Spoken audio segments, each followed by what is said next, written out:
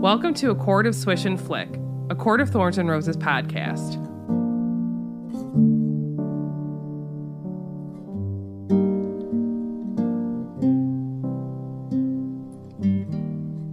To the people who look at the stars and wish, we welcome you to the 17th episode of A Court of Swish and Flick. And this episode is sponsored by Bailey Riddle. Thank you, Bailey.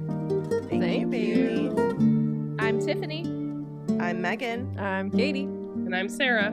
And today we are going to be discussing Chapter 16 of A Court of Thorns and Roses. Are we like halfway through this book yet? I don't think know. so. Isn't there like I have 40 no some... idea. First of all, no. Second of all, there's like 40 some chapters. And not all of them are the same. Some Like are 47, I think. 46 chapters. Yeah, we're not close. 46. Dang. There's 416 pages, so what is that? 208 would be the middle. According to my Kindle, we are, after both episodes being recorded today, we're 37% through. Cool.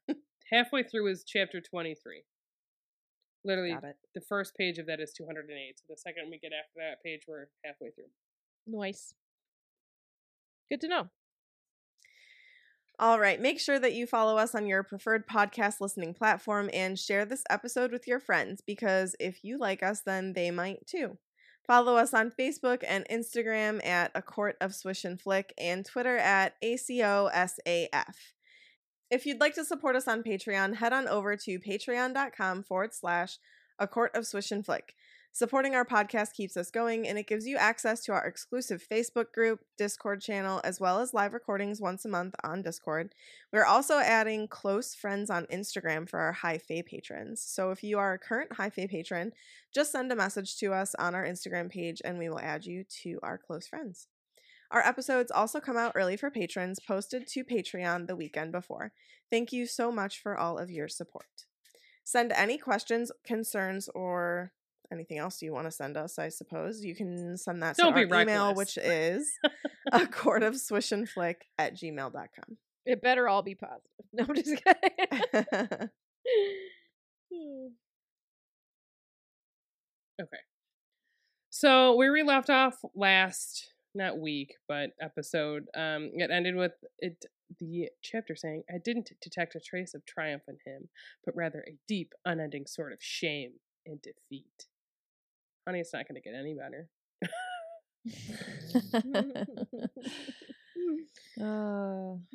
All right. Feyre was soaking in the bath for a long time, and then in front of a cozy fireplace with Alice brushing her hair.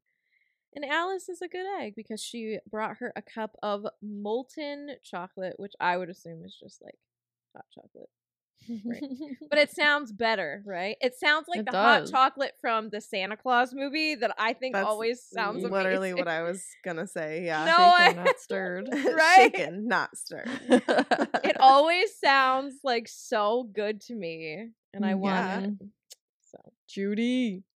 Was Shout that out like to a play on Bond? How he wants his martinis shaken, not stirred, or whatever. Oh, maybe. Maybe. That's a Maybe. good idea. Probably. I guess people say that's a bad way to have a martini. I have no idea. I don't drink them. Yeah, I don't drink them either, but who's to say? It was the best thing Feyre had ever tasted. And I would Till also... she meets Reese. Oh, God. All right.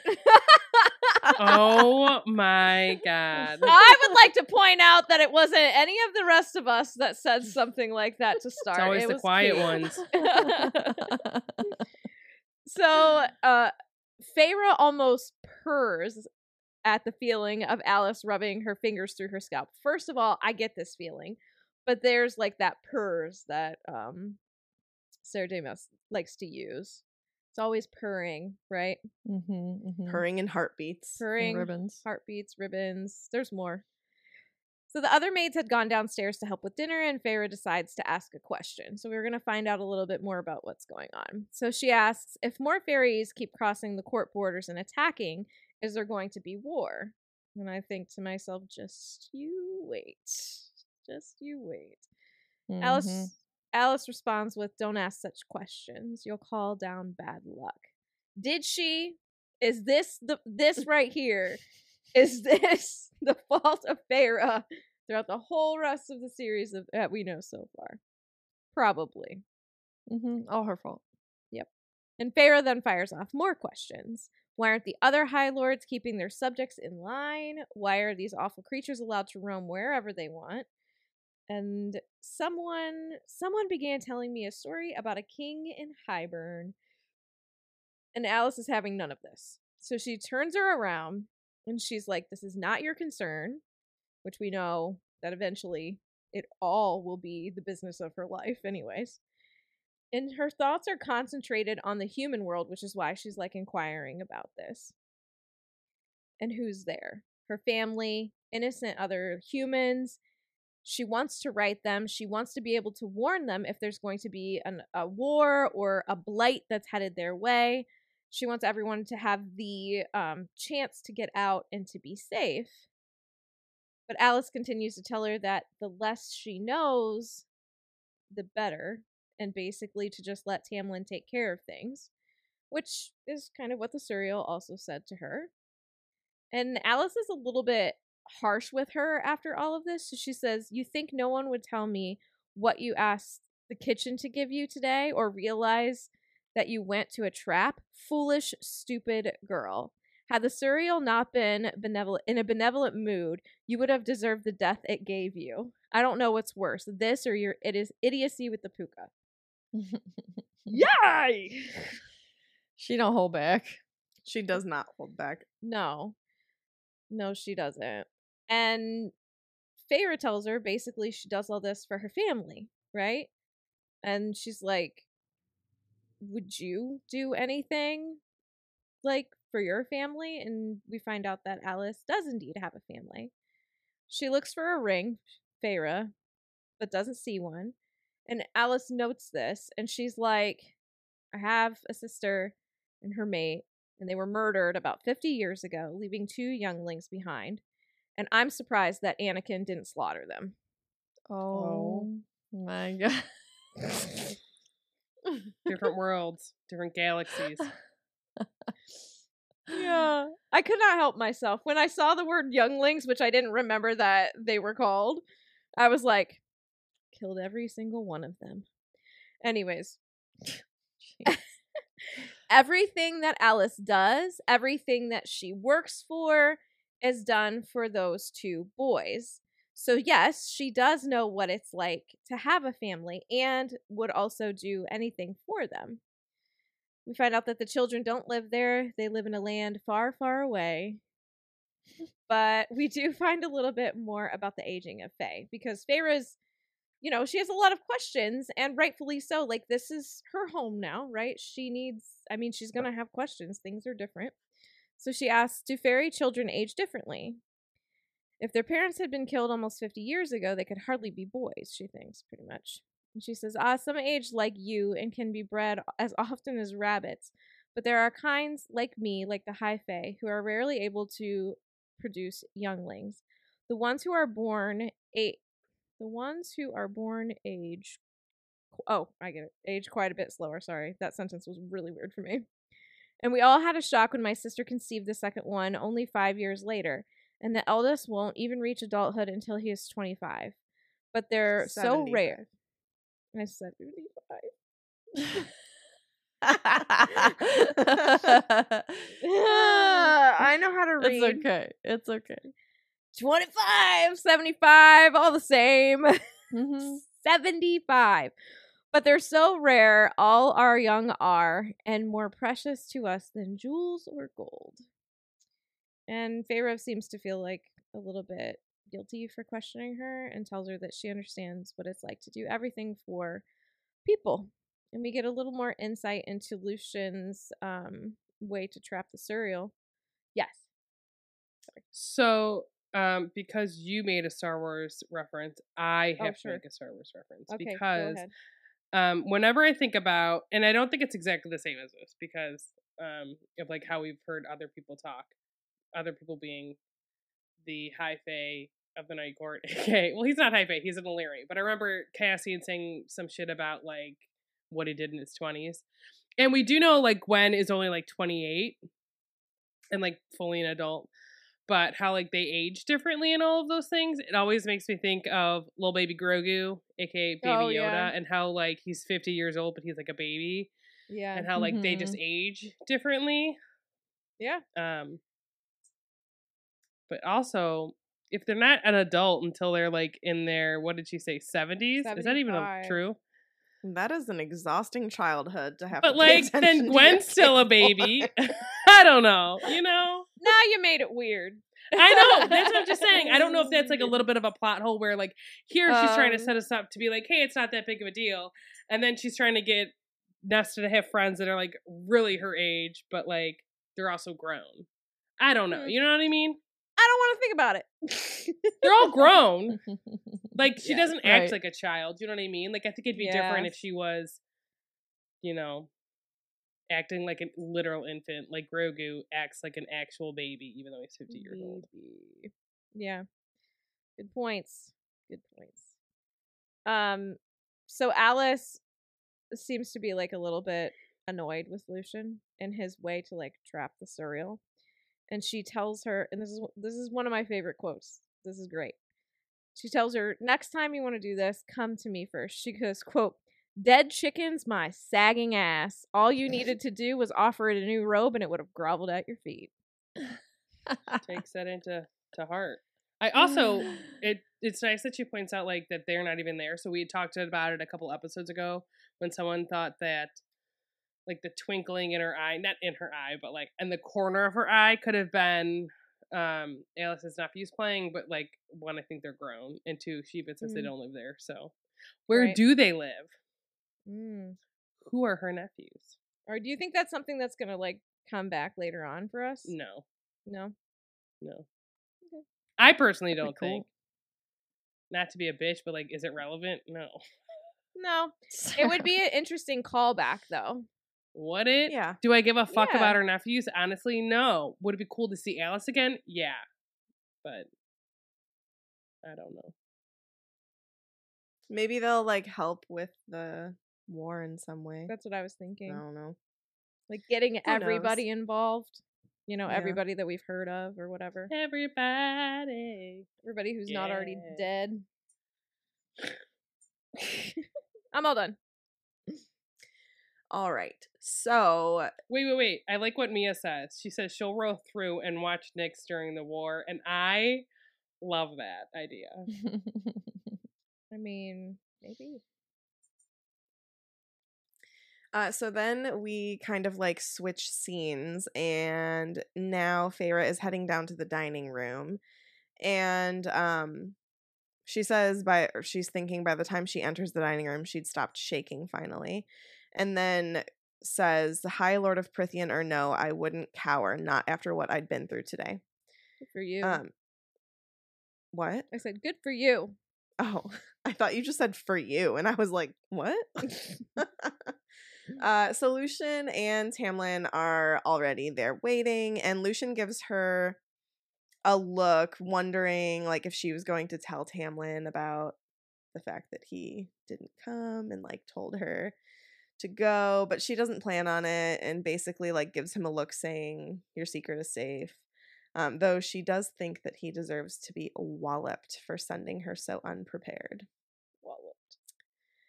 And here Feyre learns that she's been wrong about something pretty big that she's been relying on for this entire book. So Lucian says, I heard you two had a rather exciting afternoon. I wish I could have been there to help. And Feyre views this as, like, a half-hearted apology. Mm-hmm. And he continues and just says, well, you still look lovely regardless of your hell-sent afternoon. And she snorts and says, I thought fairies couldn't lie. And this actually makes Tamlin choke on his wine. And Lucian asks, who told you that? And he has a grin on his face. And Feyre just says, everyone knows it. And I like the description of Lucian's smile here. It says that he smiles with feline delight. Makes you think of, like, Cheshire. Yes. Yeah. Of course we can lie. We find lying to be an art, and we lied when we told those ancient mortals that we couldn't speak an untruth. How else would we get them to trust us and do our bidding? It's pretty low, but She's like, oh shit. I mean, I but know. like, good for them though, because yeah. I'm not mad about it. Yeah, well, I mean, like, the humans have always treated them like shit, too. Like, nobody trusted Correct. anybody. No, So it's yeah. like nobody wanted to be friends on either side. So can you really blame Well, them? that's not necessarily true. But like, yes, there were definitely people on both sides that were like, we can't be friends, whatever else. And at this point in time, Feyre thinks that's how it was until Tamlin was like, no, like they were buddies. Like, how do you think they fought for so long to the point where whatever? And then she's like, oh, were you fighting? And he's like, I was too young, but like I totally would have picked like the good side and fought with the humans. Blah, blah, blah. And it's like, funny, dude, because you don't pick that side and you fuck everyone over. Mm-hmm.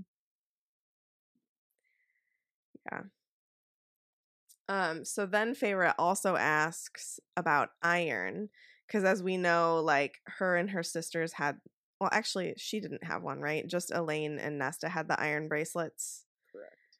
Mm-hmm. And then And he Elaine's just- ring, right? Later on. Yes. Yeah. Good luck. And then Lucian goes, nope, only ash, which you know, because you used it on Right. us. So her face like warms from, I don't know if I would say embarrassment, but like I think she feels like flushes. she's been tricked. And she's Yes. embarrassed. Like maybe she feels maybe she feels stupid for believing those things, you know? Yeah, probably. She should. She's a dumb bitch. No, just kidding. Oh my god. Very word.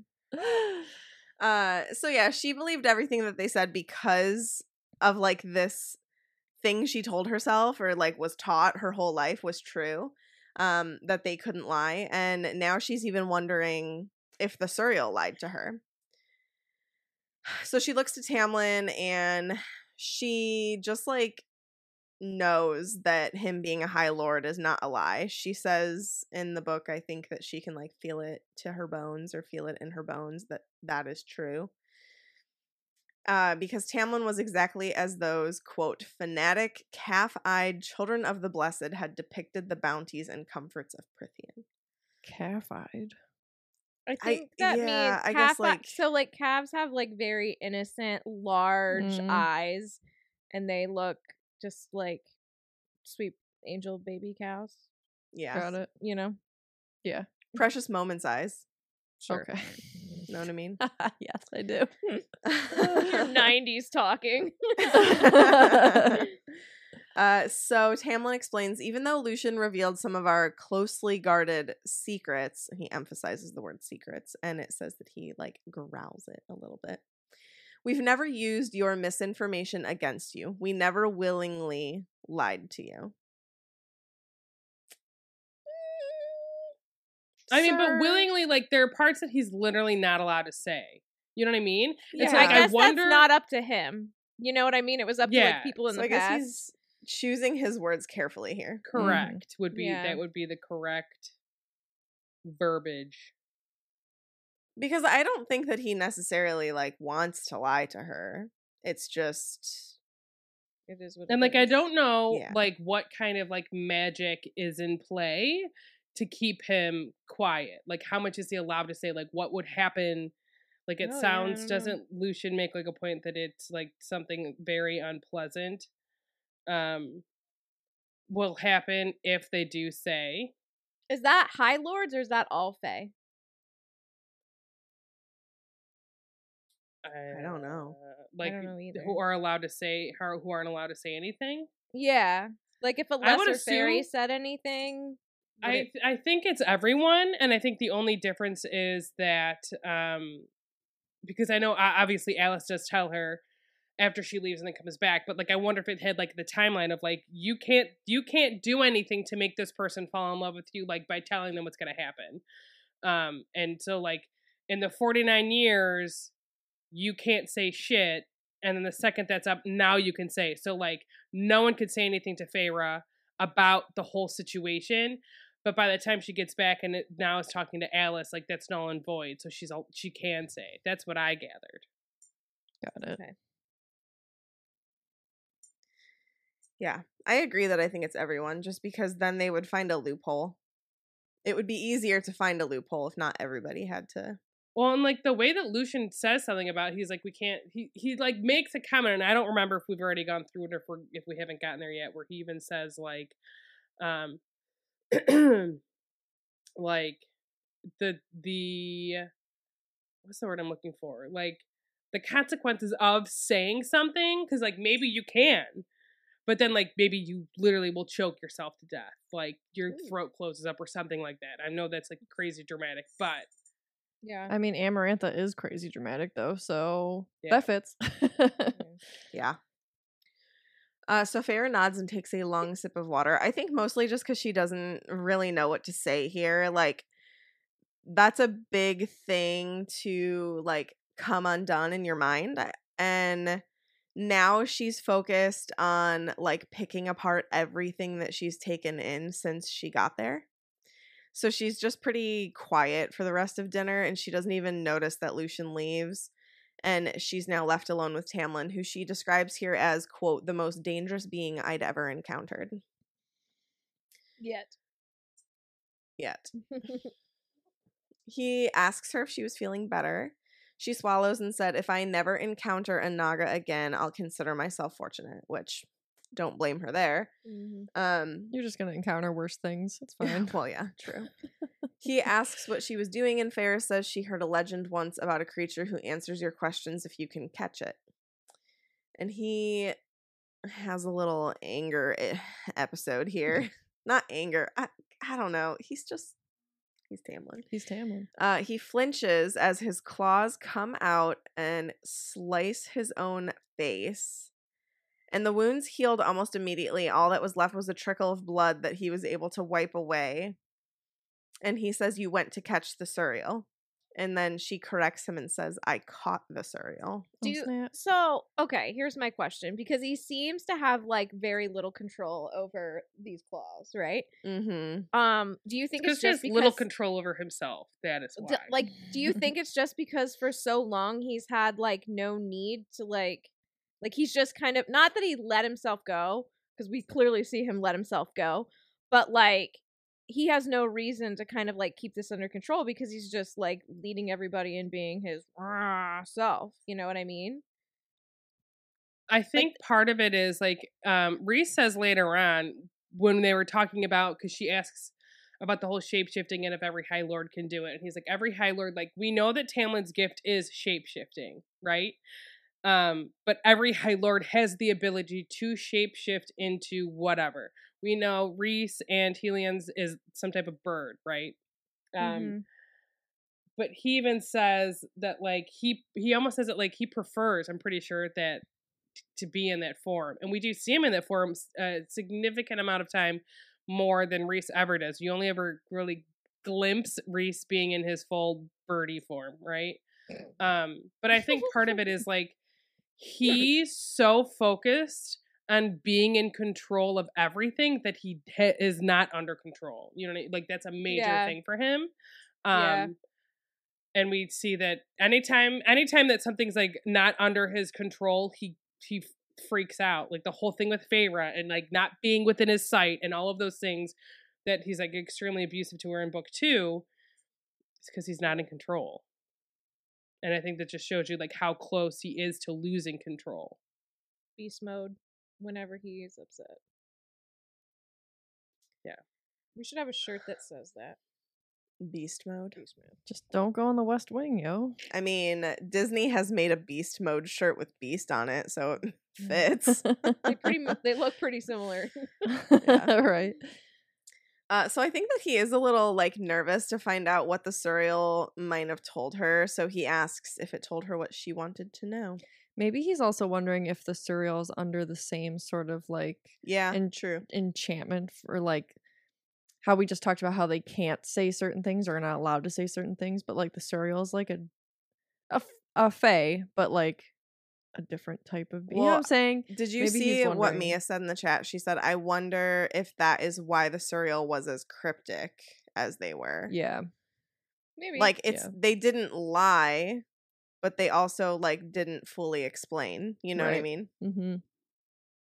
Yeah. But also, we do see the Suriel being like that even later after, like, this curse is lifted. Like, I think that the Suriel in general just tends to be cryptic because, like, you know that it could have told Feyre Rhysand and not just the High Lord, Could. right? Or was that still whenever the What are you talking about? When she sees curse him, was up? when she finds out that that's her mate. 'Cause that's the second time she sees No, the doesn't she? Suriel. Is it? Yeah, because she sees the Suriel just now. She sees it again, with.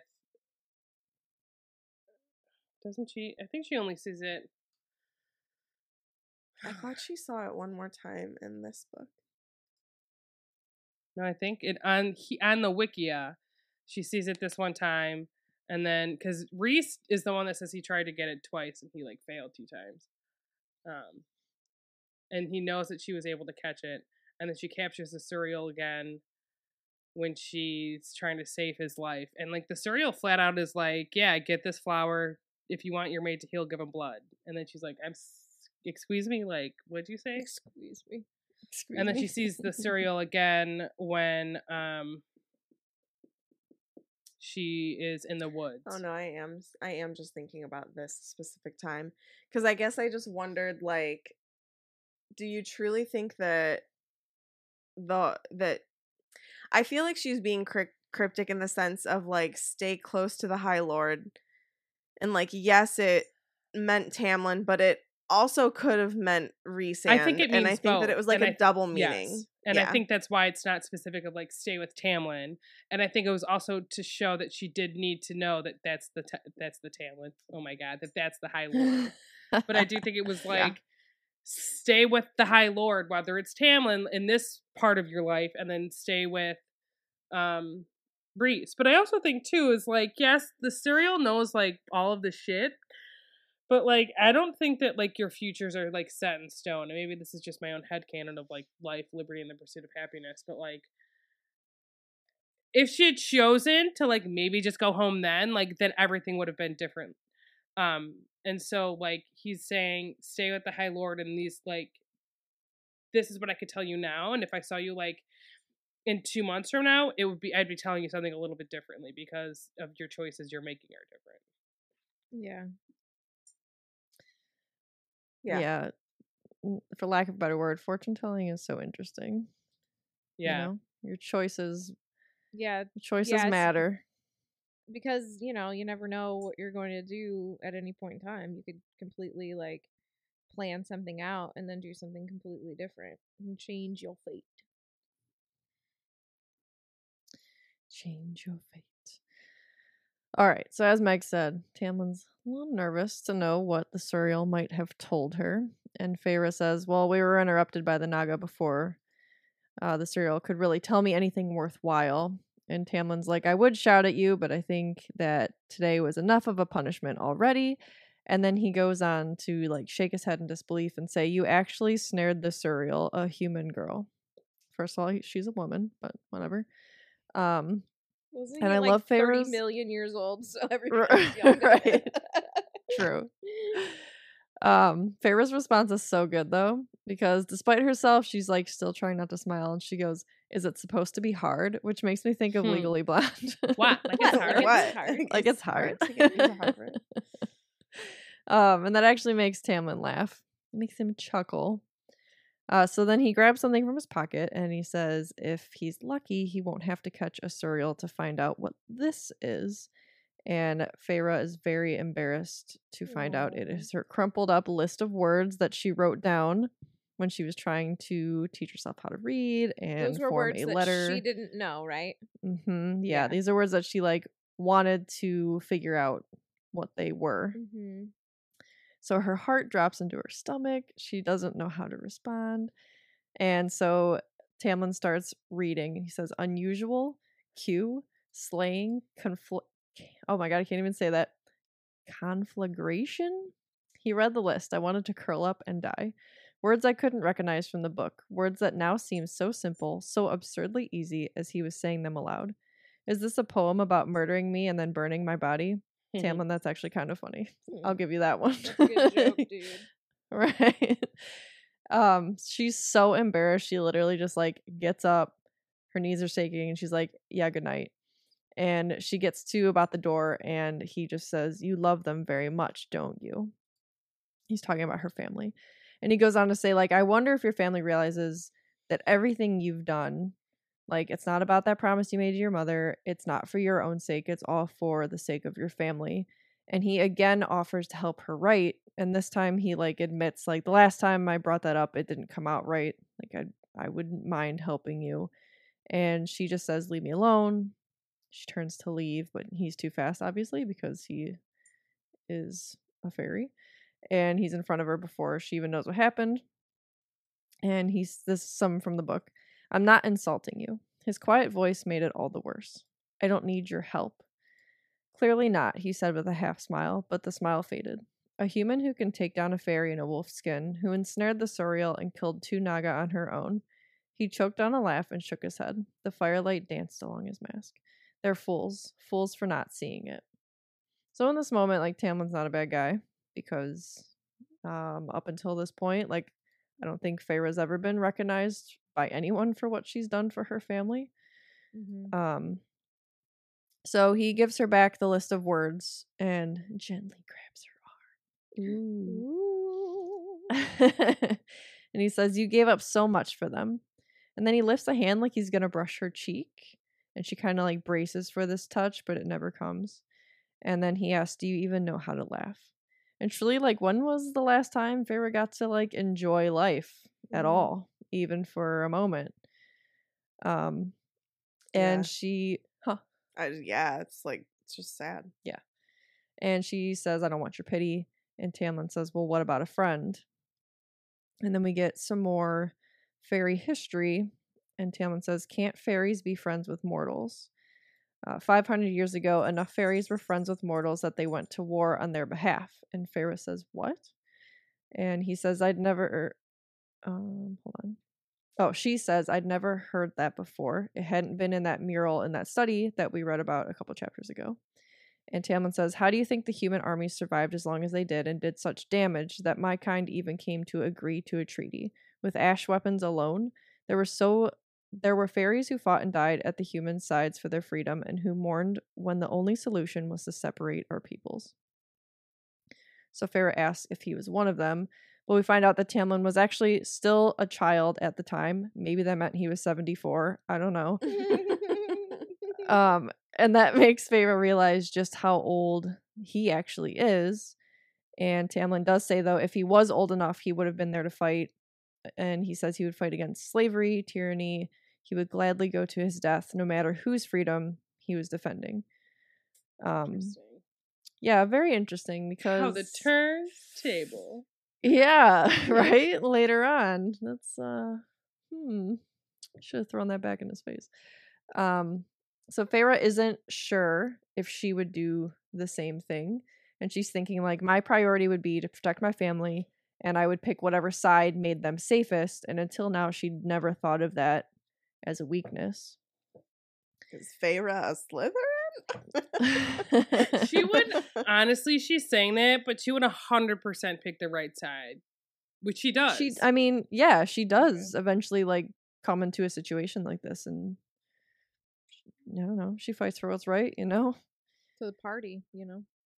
Mm-hmm. Also, Tamlin screwed over her entire family, so if he ever thought he was truly going to get her back by that, like, I like to think the second her sisters went into the cauldron, he's like, ooh, I fucked up.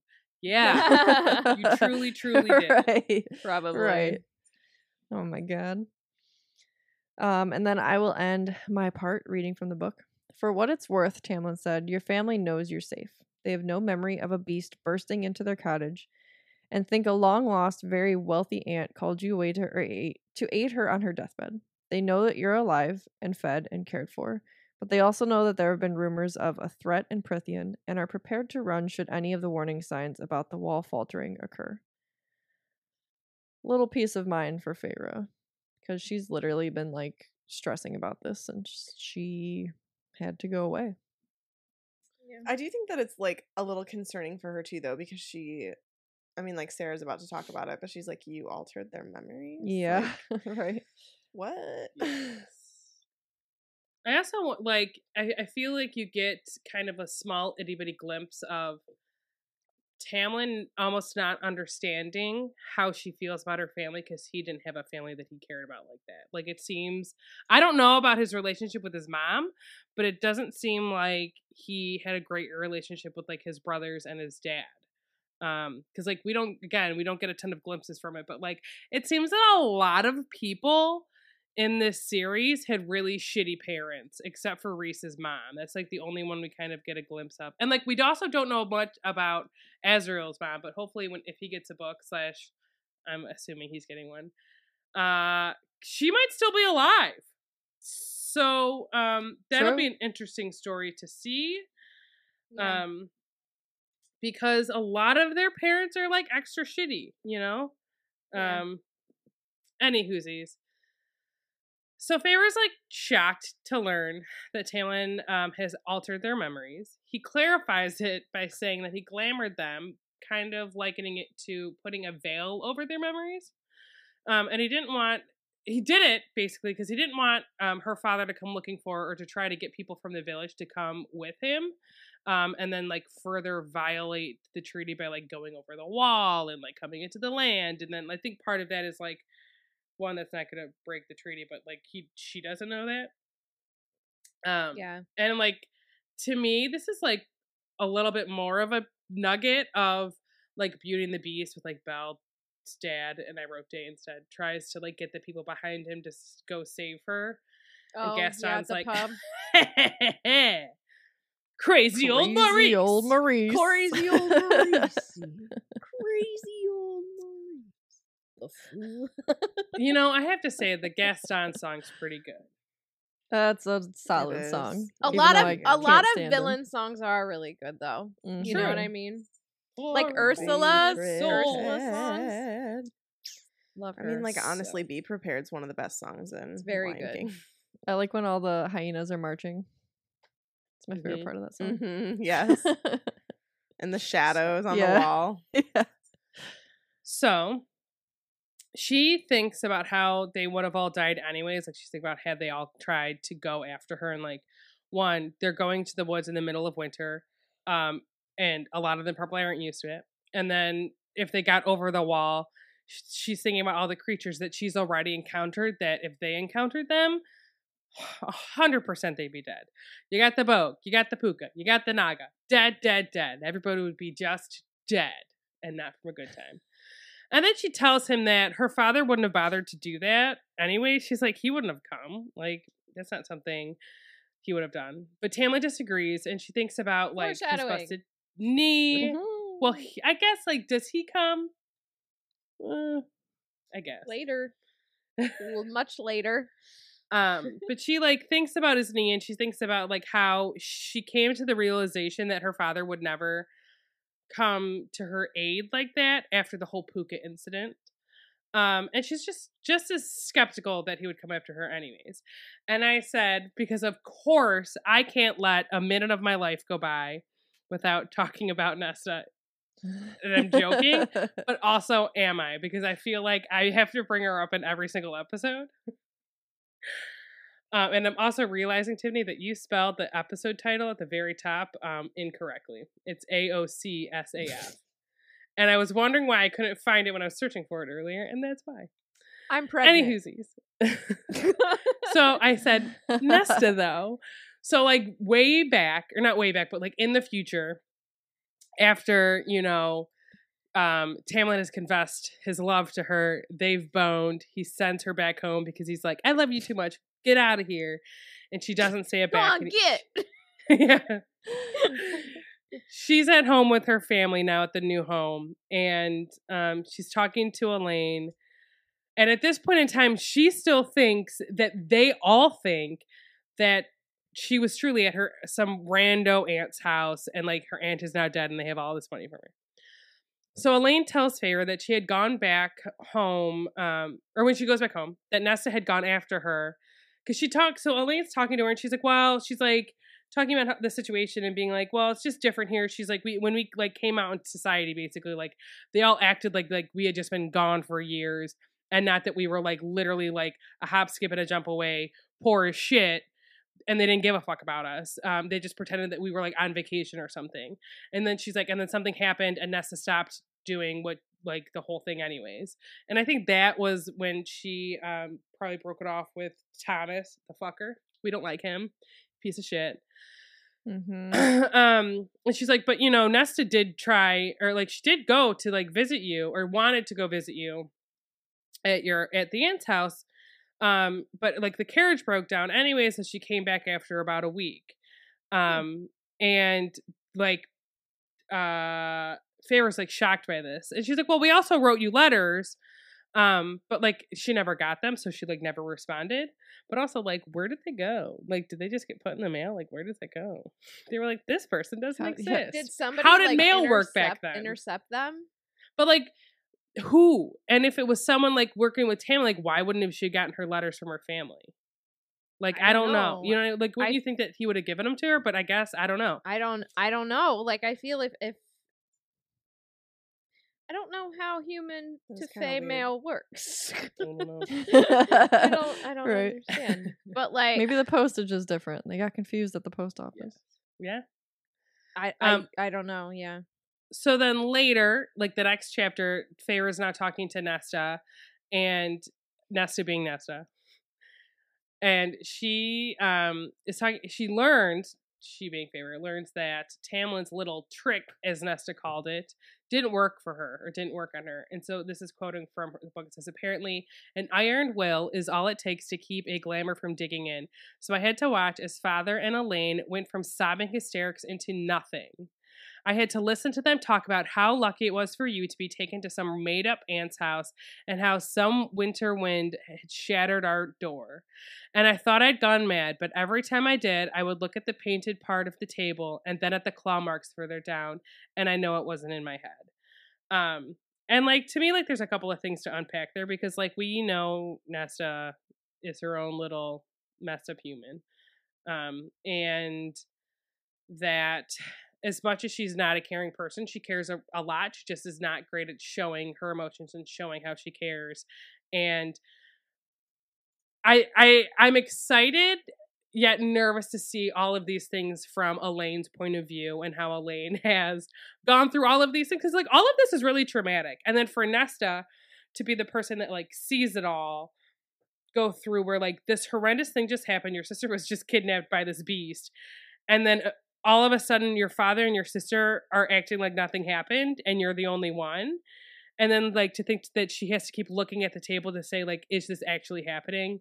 And then like it made me immediately think of when they were sitting at the table way before all of this happened, and her and Feyre are bickering about the flower, and they're like talking shit, like she's talking shit to her about it and all of those things. And it's just kind of bringing it all back. And it's just sad that like they've all had to go, like the whole thing, this whole book series is sad. All of these traumatic things happening to these people. Can't we just catch a break? And then, so Feyre asks about what Elaine, Feyre asks about what Elaine said about her coming to see her. So she's like, well, Elaine said that you had come. And so Nesta says, he stole you away into the night, claiming some nonsense about the treaty, and then everything went on as if it had never happened. It wasn't right. None of it was right. And she goes on to even say, because Feyre says something about it again to her, and she's like, well, I went and I hired that woman to come with me. And all she said is because, and I think it's because Nesta's not great at this point in time of talking about how she feels and all of these things. So like the best she could just say is like, it wasn't right what happened to you. And that like part of her journey is realizing that like, yes, she could have done more, and she regrets those things because she was waiting for her father to step up.